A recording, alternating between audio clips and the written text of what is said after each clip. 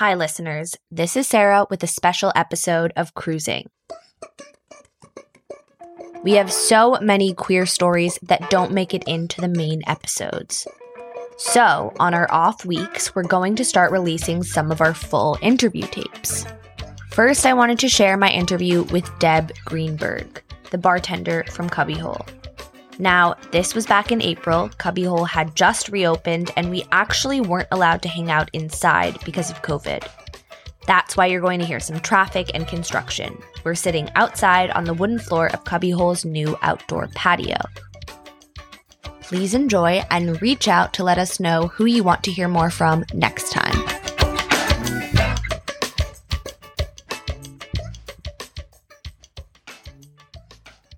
I have a very crazy coming out story. Please tell me. Well, basically, I didn't come out till I was 45. Honestly, it wasn't for fear of coming out. It was because it was a different time, and my brother was gay. And I say he had passed away from AIDS, but it was a long struggle for him in many ways. There was nothing wrong with it, but I came from a generation where there was no social media, so I knew nothing, and I just assumed I had crushes on girls. I was a major tomboy. My family would not have accepted me. I just didn't know. And I literally didn't know I was gay. I didn't know. I had no idea. I went through life like, I call myself dopey. Like I was in line and I was just like, doop, going through life, but never had a relationship. And I had no fear. My mother was loving to everyone. I just didn't know. So when my brother passed, I got laid off from my job in the world of entertainment, marketing and licensing. I worked on South Park. I worked on Care Bears with the relaunch and the marketing and merchandising in that. I worked on cartoons, Hanna-Barbera cartoons. I worked on the original 90210, launching the product out there. Helping. And it's like, I did all these things. And then when I laid off in 2009, specifically because it got too corporate, I didn't want to have any part of that world. For a year, I wandered around. And then I kind of came into my own, and I started watching The Runaways, the movie that came out with Kristen Stewart and Dakota Fanning. And I always was into Joan Jett. I was always a tomboy till I hit a certain age and kind of lost who I was. And I started really dressing like who I started out with my Converse and my jeans, and coming back to who I felt so comfortable with. And I just kept watching that movie, The Runaways, in the theaters in March 2010 or something, whenever it was. I forget, 2009 for 30 days in a row, and I'm like, oh man, I'm gay. That's why I love girls so much, and that's why I'm enjoying this movie so much. So I started going to Cubby. I called a friend.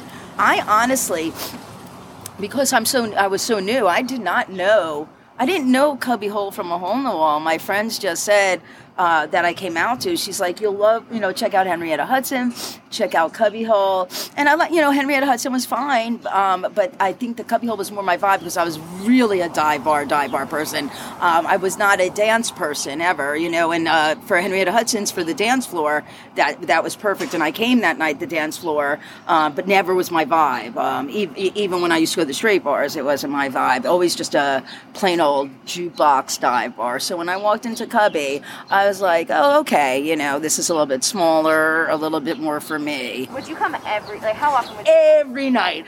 And remember, Cubby is open 7 days a week till 4 a.m.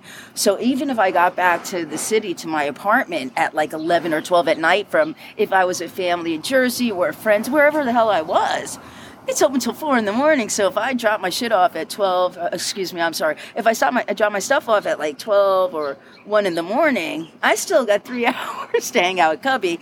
Like, I just couldn't wait to go out and hook up. You know what I mean? Like, not, it was I met some women here who had my mentality, and, we were probably those, what some straight women would refer to as those asshole guys in the bar at the time. Really, and I own it, and I was an asshole at the time, but now I understand it.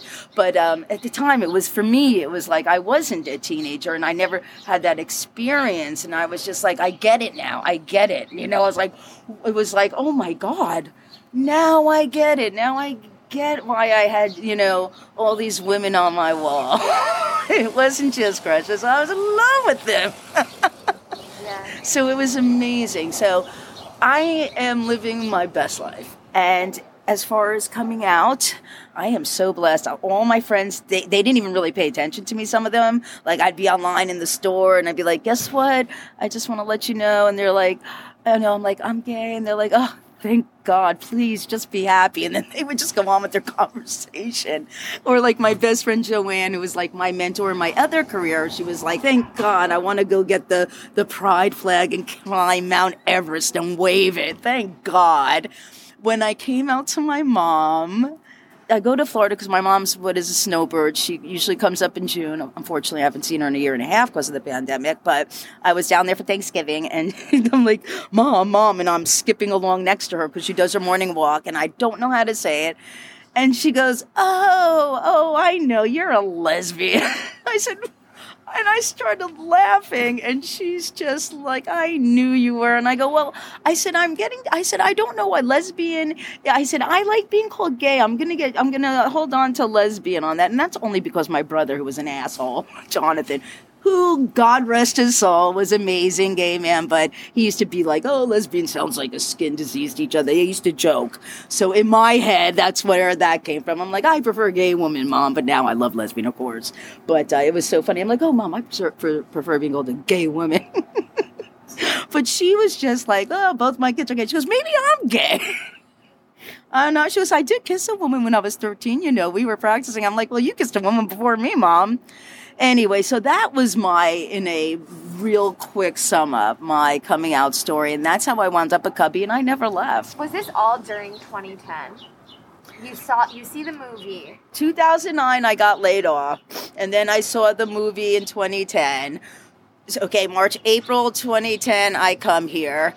June 2010, I start hustling here. I would come here Friday nights and sit by the bar, and so I started helping, and Tanya noticed me. Tanya was the original owner of Cubby. She was in here one night and asked, there was a big spill in the bar by the toilet. The toilet was clean. It was just the tank was overflowing, and Danny and Lisa were packed, and it was a Friday night.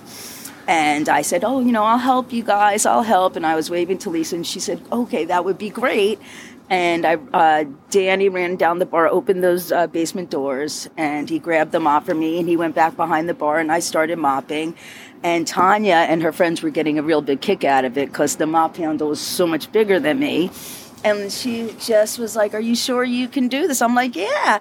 And then I just started helping, and then all of a sudden, Tanya took notice and really liked my personality, and people seemed to love me. And all of a sudden, before I know it, here I am, my second career, and I'm going into my 10th year now as a cubbyhole bartender. While I was cleaning, my most famous story is, see this right here? This is a washer that I'm going into my 11th year wearing because it was part of that toilet. I saw this floating. So I'm like, I need something to remember this night by, because she's, Tanya definitely, I kind of met her before, but she never saw me help. So I grabbed it, and I'm like, I need to do something with this. And I'm just going to wear it around my neck. And here we go, 11 years later. It's still a toilet washer's around my neck. I do take it off for weddings. I snapped the cord before and cut it off and got new cords and put it on because I have, for family members, been asked, can't you just take it off for the wedding? And I was reluctant at first, but, there are some things I will do now, and now I know we can get a new black cord.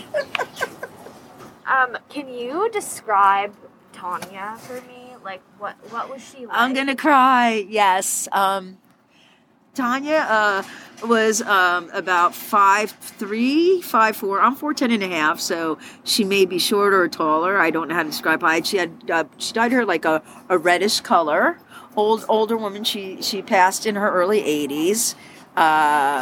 Biggest smile. She always wore bucket hats, black long shirts. She looks like, anyone's Nana or Nonna, like that. she's a whole interesting story. Tanya ran from the Holocaust with her mother from to Queens. She was very cultured. Ate out all the time, Broadway shows. She was into foreign films, very much an animal lover, left most of her estate to animals, ASPCA, animal shelters. If there was someone saying something about pigeons outside and Tanya was walking, I'd say, don't say anything. Like, I remember Ellen told me, Debbie, don't ever call pigeons flying rats in front of Tanya. She won't talk to you for a week. We used to have to feed the pigeons. There was birdseed down there. So she was generous to a fault. She was the type of person that if she overheard you saying you needed a mattress and couldn't afford it, even though she didn't know you, she would say, come here, honey. And you wouldn't even know she was the owner of the bar. She would be here at happy hour and you'd be like, yeah. She's like, do you say you need money for a mattress? And she'd call like me over if I was bartending and she'd be like, honey, get $300 from the register. And you'd be like, wait, what? And they need a mattress. Like, or that's how, like, that's an example. Just like, that's how far she would go to help a human. Or if someone was out of work and she overheard someone was out of work and she'd say, Debbie, give me just write $25 on the back of the Cubby business card. And she'd hand it to them without knowing them. That's who Tanya was. She was as kind as they come, but you also don't with her or anyone in her family.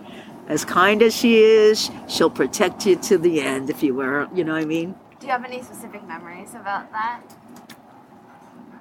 Yes. This woman comes into the bar and dressed very fancy. She has her Louis bag on her, you know, the nails done and her dressed to the nines, very on trend. She is in the middle of the bar. It's not too crazy. And Tanya's on the other end. And I heard her say something to one of the other customers. I don't even remember what I said, but I told her the answer. And I go, oh, blah, blah, blah, because the other woman didn't know.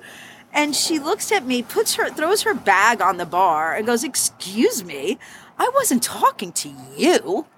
I don't think I was talking to the bartender, was I? And I looked at her, I said, excuse me? I said, I just overheard you asking this woman and she didn't know, so I'm just helping you. She goes, oh, but I wasn't talking to the bartender. And Tanya heard that. And she goes, excuse me, can you come here? And she goes, did I just hear you talk to my bartender? Like, wait, what did you say? And she goes, get the hell out of my bar now. You don't talk to anyone like that, let alone somebody who works at my bar. Get the hell out like that. She goes, you don't talk to anyone condescending like that. Who the hell do you think you are? Get out. And the woman, previously, it wasn't just that. The conversation really turned her, like, she was coming at me a little bit more so than what I just said, because Tanya really got mad and just kicked her out. So that was one time. And then another time, this woman said she put $100 on the bar and said I stole it. That was by her drink and I stole it. And I said, I didn't steal your money. And I said, I did not see $100 there, nor would I take it. And I said, and I just said, the owner of the bar is sitting right there and we have video. So if you want to come back tonight, my manager, Lisa was the manager at the time, I will let the manager know and we could come back tomorrow and we could look, but I did not steal your $100. So Tanya's sitting in the corner by where the microwave is and she turns, she goes, what's going on? And I said, Tanya, this woman thinks I took her $100 bill. I did not take it. And she looks at me, she goes, what? She would never take your money. She goes, get the hell out of my bar. Get the out. She goes, how dare you? She goes, get the out of my bar and don't you come back. Don't you ever accuse anybody in my staff stealing your goddamn money. Get the out. And she did. Because she knows, it's like she didn't even have it. There was no $100 bill, you know. And I'm honest to a fault, and I know it. And I'm just like, I did not take your money. So that's how protective Tanya, like, she literally didn't even skip a beat when she was just like, get the out of my bar. My staff would not steal your money. So that's how protective she is, you know, and in general. And she would call just on a Saturday to see how you're doing.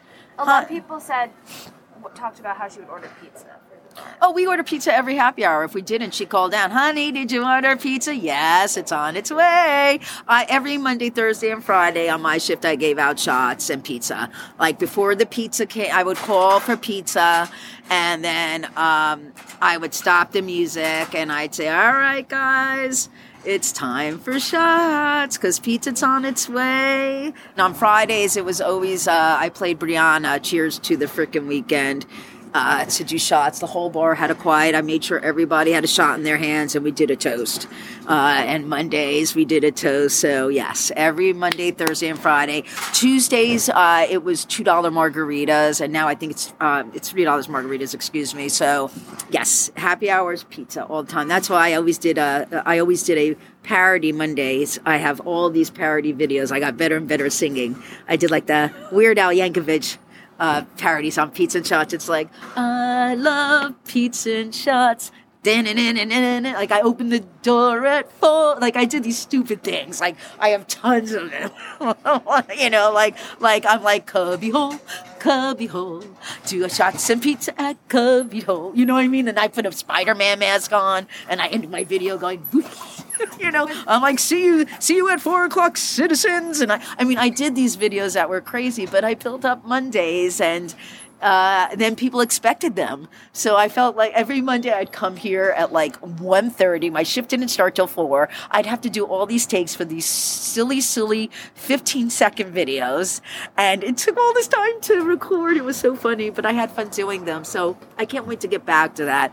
With this, I'm not going to do it because we have so much to set up, and people keep going, Deb, are you going to do your videos? And I'm just like, I can't right now. But when we get back to normal, I'm going to save that for our treat, to get back to doing my songs. And I used to write them the night before. I'd get up in the middle of the night and I'd be like, you know, like how Weird Al Yankovic does those parodies. So, totally. you know, like, wake me up to Cubby Hole. You know what I mean? I would do silly thing, you know. What was it like behind the bar? Like when it was really crazy and everyone's just like, you know, crowded. You just got used to it, or was it? I mean, it just, you're in a zone. So it's just like when it's really crowded, you're just doing your thing. Yeah. And you just got to be aware always. And your eyes are always looking to make sure, you know, you're always darting. And when you're with the other bartender, it's always fun. You're banging into each other. Or, you know, it's just like when it gets too crazy, you look at each other. And sometimes you'll be like, shot, yeah. We do a shot, and then we go back to it. I mean, you've seen the bartenders, how we react. And you know what? I always say for me, my whole vibe is, this is my home. You're coming into my home. If you're not having fun for some reason, talk to me. What's happening in that I can see. For me, it's a little harder because I'm short. I can't see what's going on. So if there's, God forbid, a little bit of a, you know, it's a couple of people are arguing over something and you're getting annoyed and I'm not seeing it. I always tell people, you got to come to me. I can't see past the first stool. I can't see over the first person. Everybody else can. I can't. So I always say that. But basically, it's my home. You're not having fun. Let me know, but you should be having fun. It's Cubby Hole. You're out drinking. Have fun. So that's my vibe. It's like my house. Let's have fun. That's why virtual Cubby Hole was so important to me during the pandemic, so that people could tune in. And I don't even know if you know, during the pandemic, during the first lockdown, excuse me, I made my kitchen to look like Cubby Hole. I hung things up in it. I put lights around so that when you turned it on, when you tuned in on every Friday, I had music playing, I had questions, and we did a virtual Cubby Hole. We did shots together, and I did it through Go Magazine, and we had virtual Cubby Hole every Friday night during the first lockdown when we had to close everything down. People just tuned in from their desks or their home when they were working, and every Friday during that first lockdown in 2020, every Friday, everyone would be like, you doing your happy hour? And I would make my videos, you know, tune in Friday, going live. And I had like hundreds of people. And then after watching the IGTV, there'd be like thousands of views. So that was fun to keep Cubby going. And just throughout this pandemic, I'm sure Lisa spoke about what the community did for us. My God. Talking about being blown away. And you saw what happened Thursday. I mean, my God, I get chills, and this is Candace, like what she's doing, and Candace and her team built this for us. I mean, they're donating their time. I mean, I think Elisa's covering the materials, I'm sure, but I don't know their arrangements. But trust me, it ain't what I'm sure it's like the gratefulness that I feel towards this community. We wouldn't be sitting here if it weren't for the community. This thing wouldn't be out, this canopy, if not for the help of everyone with the GoFundMe and buying the merchandising. And like even our last Sunday here in December, it was 22 degrees and people were sitting out here drinking not only our hot drinks, but this couple would come in from New Jersey and drink these frozen drinks, and they're sitting out there like this, but only with 20 degrees, and you and I are like this. So I love our community in every which way. I've never been so proud to be part of something.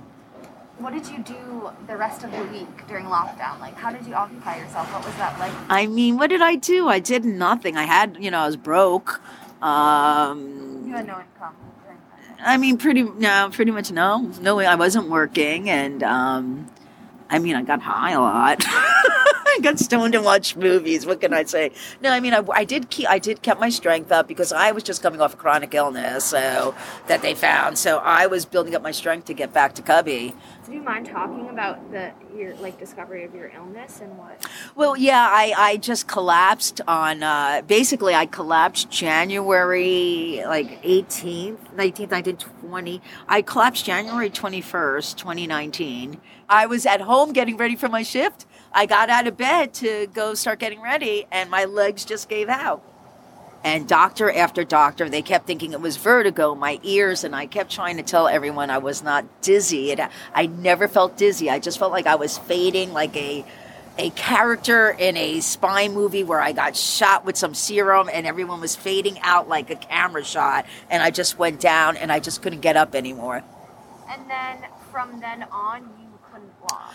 I couldn't walk. I had trouble. I could, and then out of nowhere, I would just collapse. It would just, and that's when I would just, in open spaces, I was fine. It was so weird. And then when there was a pattern, or if there was a pattern on TV, I had to go like this. I got like, oh my God, like I couldn't, it was really bad. So, with what I had, it's very rare. You can't tell what it is. That's why it's very rare. I was going to neurosurgeons. I was paying my bills. I mean, we're talking over, I paid of my own money. This is without the fundraisers, just short of $30,000 of my own money. And then then the fundraisers to help me pay my living, to live and pay my bills and other doctors. And the community raised money for me. Cubbyhole did a GoFund. Then Stonewall and the whole community did a fundraiser with drag queens and music. There was an auction with people putting their gifts, from oh my God, like there was like a $300 watch someone put up. There was La Mer products.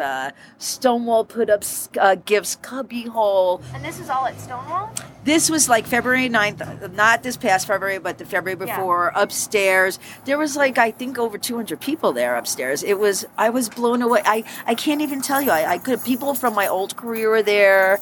My old boss came with some of my old colleagues, other friends, patrons from the bar that I never even met yet because they didn't know me because they had hired Britt to take over my Mondays when I got ill. So she brought, there are people who didn't even know me. They just had started coming in, and it was, I can't even tell you how much I was blown away. I mean, I called my mother. I'm like, Mom, my funeral's going to have standing room only. That was a year February. So this past February 9th February 9th was a year since that fundraiser. A year from this past February 9th, a year ago, I was being carried basically out of Stonewall because I couldn't see or look up from the lights. Could you imagine modern medicine? Once they got the diagnosis, that's all they needed to do. It was a struggle, but they did it. July 2020, this amazing Dr. Mark Dinkin discovered I have something called episodic type 2 ataxia, which is only less than 0.3 or 1.3 the population, general population, have it.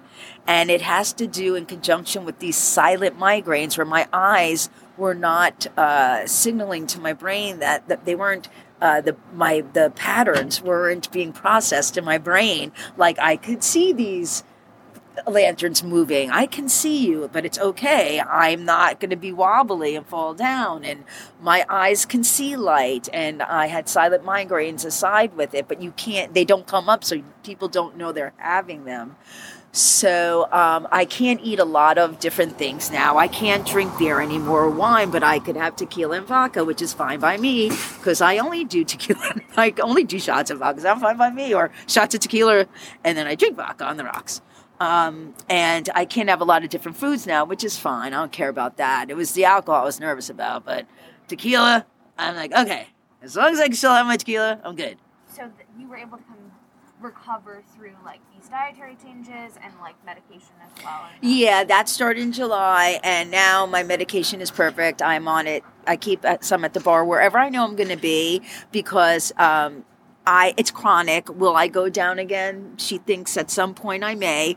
If you're like, Deb, come over and have dinner, I'll have it on me in my bag or in my pocket. Because I don't know. I take one in the morning and one at night now, always. So, yay, here I am. Ta-da, ta-da, ta-da. Did you try to work at all after the first? I couldn't even walk into Cubby. I walked into the Cubby first time after all was said and done in this past September, and started looking up at the ceiling, and Gita got me to work. She just, the funny thing is 10 years ago, how I got faster and faster behind the bar is because of Gita. When I first started, I came on a Saturday. Once I got behind the bar, Lisa threw me behind the bar on St. Patrick's Day.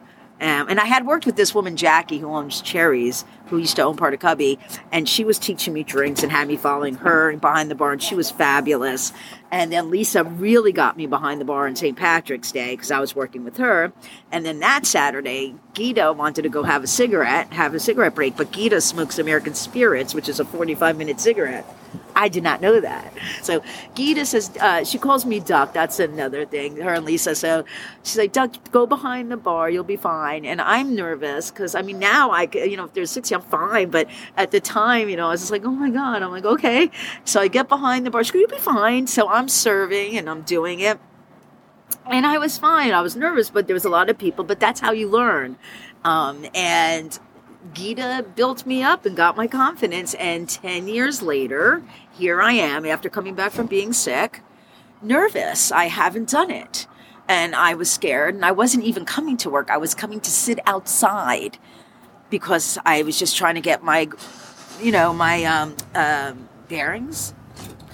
And Gita goes, Duck, I'm going to go have a cigarette. You can take that table, right? And I was just looking up and down the ceiling being like, oh, my God, I could see you again. I'm doing great. I'm doing great. I'm like, sure. And next thing I know, I'm back. There we go. I'm done. And Gita did it again. Gita got me going again. So here we go. So she's my angel. She got me confident again. How did you become just a staple? Like you are how everyone gets introduced to Cubbyhole. You are a part of the bar. I think I love this bar. It's my home. I think for me, it's because I've never felt so a part of something before. I've never felt myself before. I've never was myself before. I started off as an actress. Like I've always acted. Like my even in school, like I went to school for acting and I fell into a career. I wasn't an actress, but I think I don't have to act here. It's amazing to be yourself and be accepted for who you are. Like I look at Cubbyhole and I get the chills because I want people to feel like I feel. So when people come and if I see they're new, I want to take them and I don't want them to feel confused and you could see people's eyes if I have the time, of course. And during happy hour, like on a Monday happy hour, which I built up a beautiful regular following. I saw a lot of people. I was able to have that time to do that. One of our regulars, Mona, she did not know anybody and she came in and I always use her because she is one of the people that said she wouldn't know people if I didn't grab her and say, hey, this is Mona. this is, and now she has some of the best friends because I introduced her to people. And that's what I like to do. If I know I see someone alone, if I see regulars, I say, would you mind this person's, person X, they just walked in, they don't know anyone, they're brand new to the city, they just moved here. And then one of the regulars always says, Deb, don't worry, we'll take care of them. You have to. And it's especially if you imagine coming to the city, just realizing you're gay and just standing there. You don't want that. You want to help people. Do you have any other specific memories aside from Mona of things that were really powerful for you, like seeing people find their home here? One of the things that I do talk about, it's very interesting finding people becoming themselves. It's just so amazing to me when you become comfortable in your skin and how you start dressing like you feel. Or I seen a customer go from that and the full transition, and to see the difference and the lightness and the happiness, that's the best. When you see someone come to that, I've seen it with myself. I see my family members and friends from my past react on Instagram. My people from my old career who knew me at 22. And they've seen me happy now. It's beautiful. That makes me happy. That's what makes all of us happy. Like if you came in and didn't know who you were and anything, and then all of a sudden you see that sparkle in someone's eye as the months come on, you're just like, they're discovering themselves, and you can't do anything about it. Like I can't say, keep going, I see that sparkle. All of a sudden you're like, oh, they're going to cut their hair soon. And then they come in, I'm like, yay. They cut their hair. I know they're going to catch up to their minds. And they do. It's nice. So I wanted to ask you, you've seen people transition that are here, and so many people are identifying as non-binary. How do you think that, Cubbyhole identifies as a lesbian bar. What does that mean to you, that it's called a lesbian bar? It's interesting that you're talking about this. For me, I would say our bar is inclusive. We welcome everyone. It doesn't matter who you are, and it doesn't. Are we a lesbian bar? Yes. Lisa identifies her bar as a lesbian bar, and we do identify as a lesbian bar, but that doesn't mean we're not an everybody bar either. You know what I mean? It's like we're inclusive. We welcome everyone. Certainly, as long as you're a kind person and you walk in that door, we welcome you. And that's what Tanya started and wanted to do 30 years ago. Tanya started Cubbyhole when she bought it and made it an inclusive bar. As a matter of fact, the story goes is that she wanted everyone to be included. And back in the day, there used to be dykes marching in front of the bar because when she took over, she wanted everyone to be included. She wanted an inclusive bar. And the dykes were mad. They didn't want it to be inclusive, but she wanted everyone who walked on the corner on West 12th and West 4th, no matter who they were, to feel like, here's a bar. I want to go in and have a drink. Like, not make it like can I go in? Can I go in this door? Or whatever. She wanted everyone to feel welcome. And isn't that nice? Don't you want to open a door and just feel welcome somewhere? Of course, yeah. Yeah, I want to feel welcome everywhere. So I think she's amazing. I think she was ahead of her time. And I think that it still remains that way. I think I look at Cubbyhole and I feel welcome. I'm hoping that when anyone looks at this corner and they see this green little box with those beautiful Cubbyhole colored letters, feels welcome. And if they don't, I say to your audience, if you don't, call me. Or DM me on Instagram. Let's make you feel welcome, because I don't want anyone not to feel welcome, right? Like how can you not feel welcome? It looks like a little kid's play box to go in.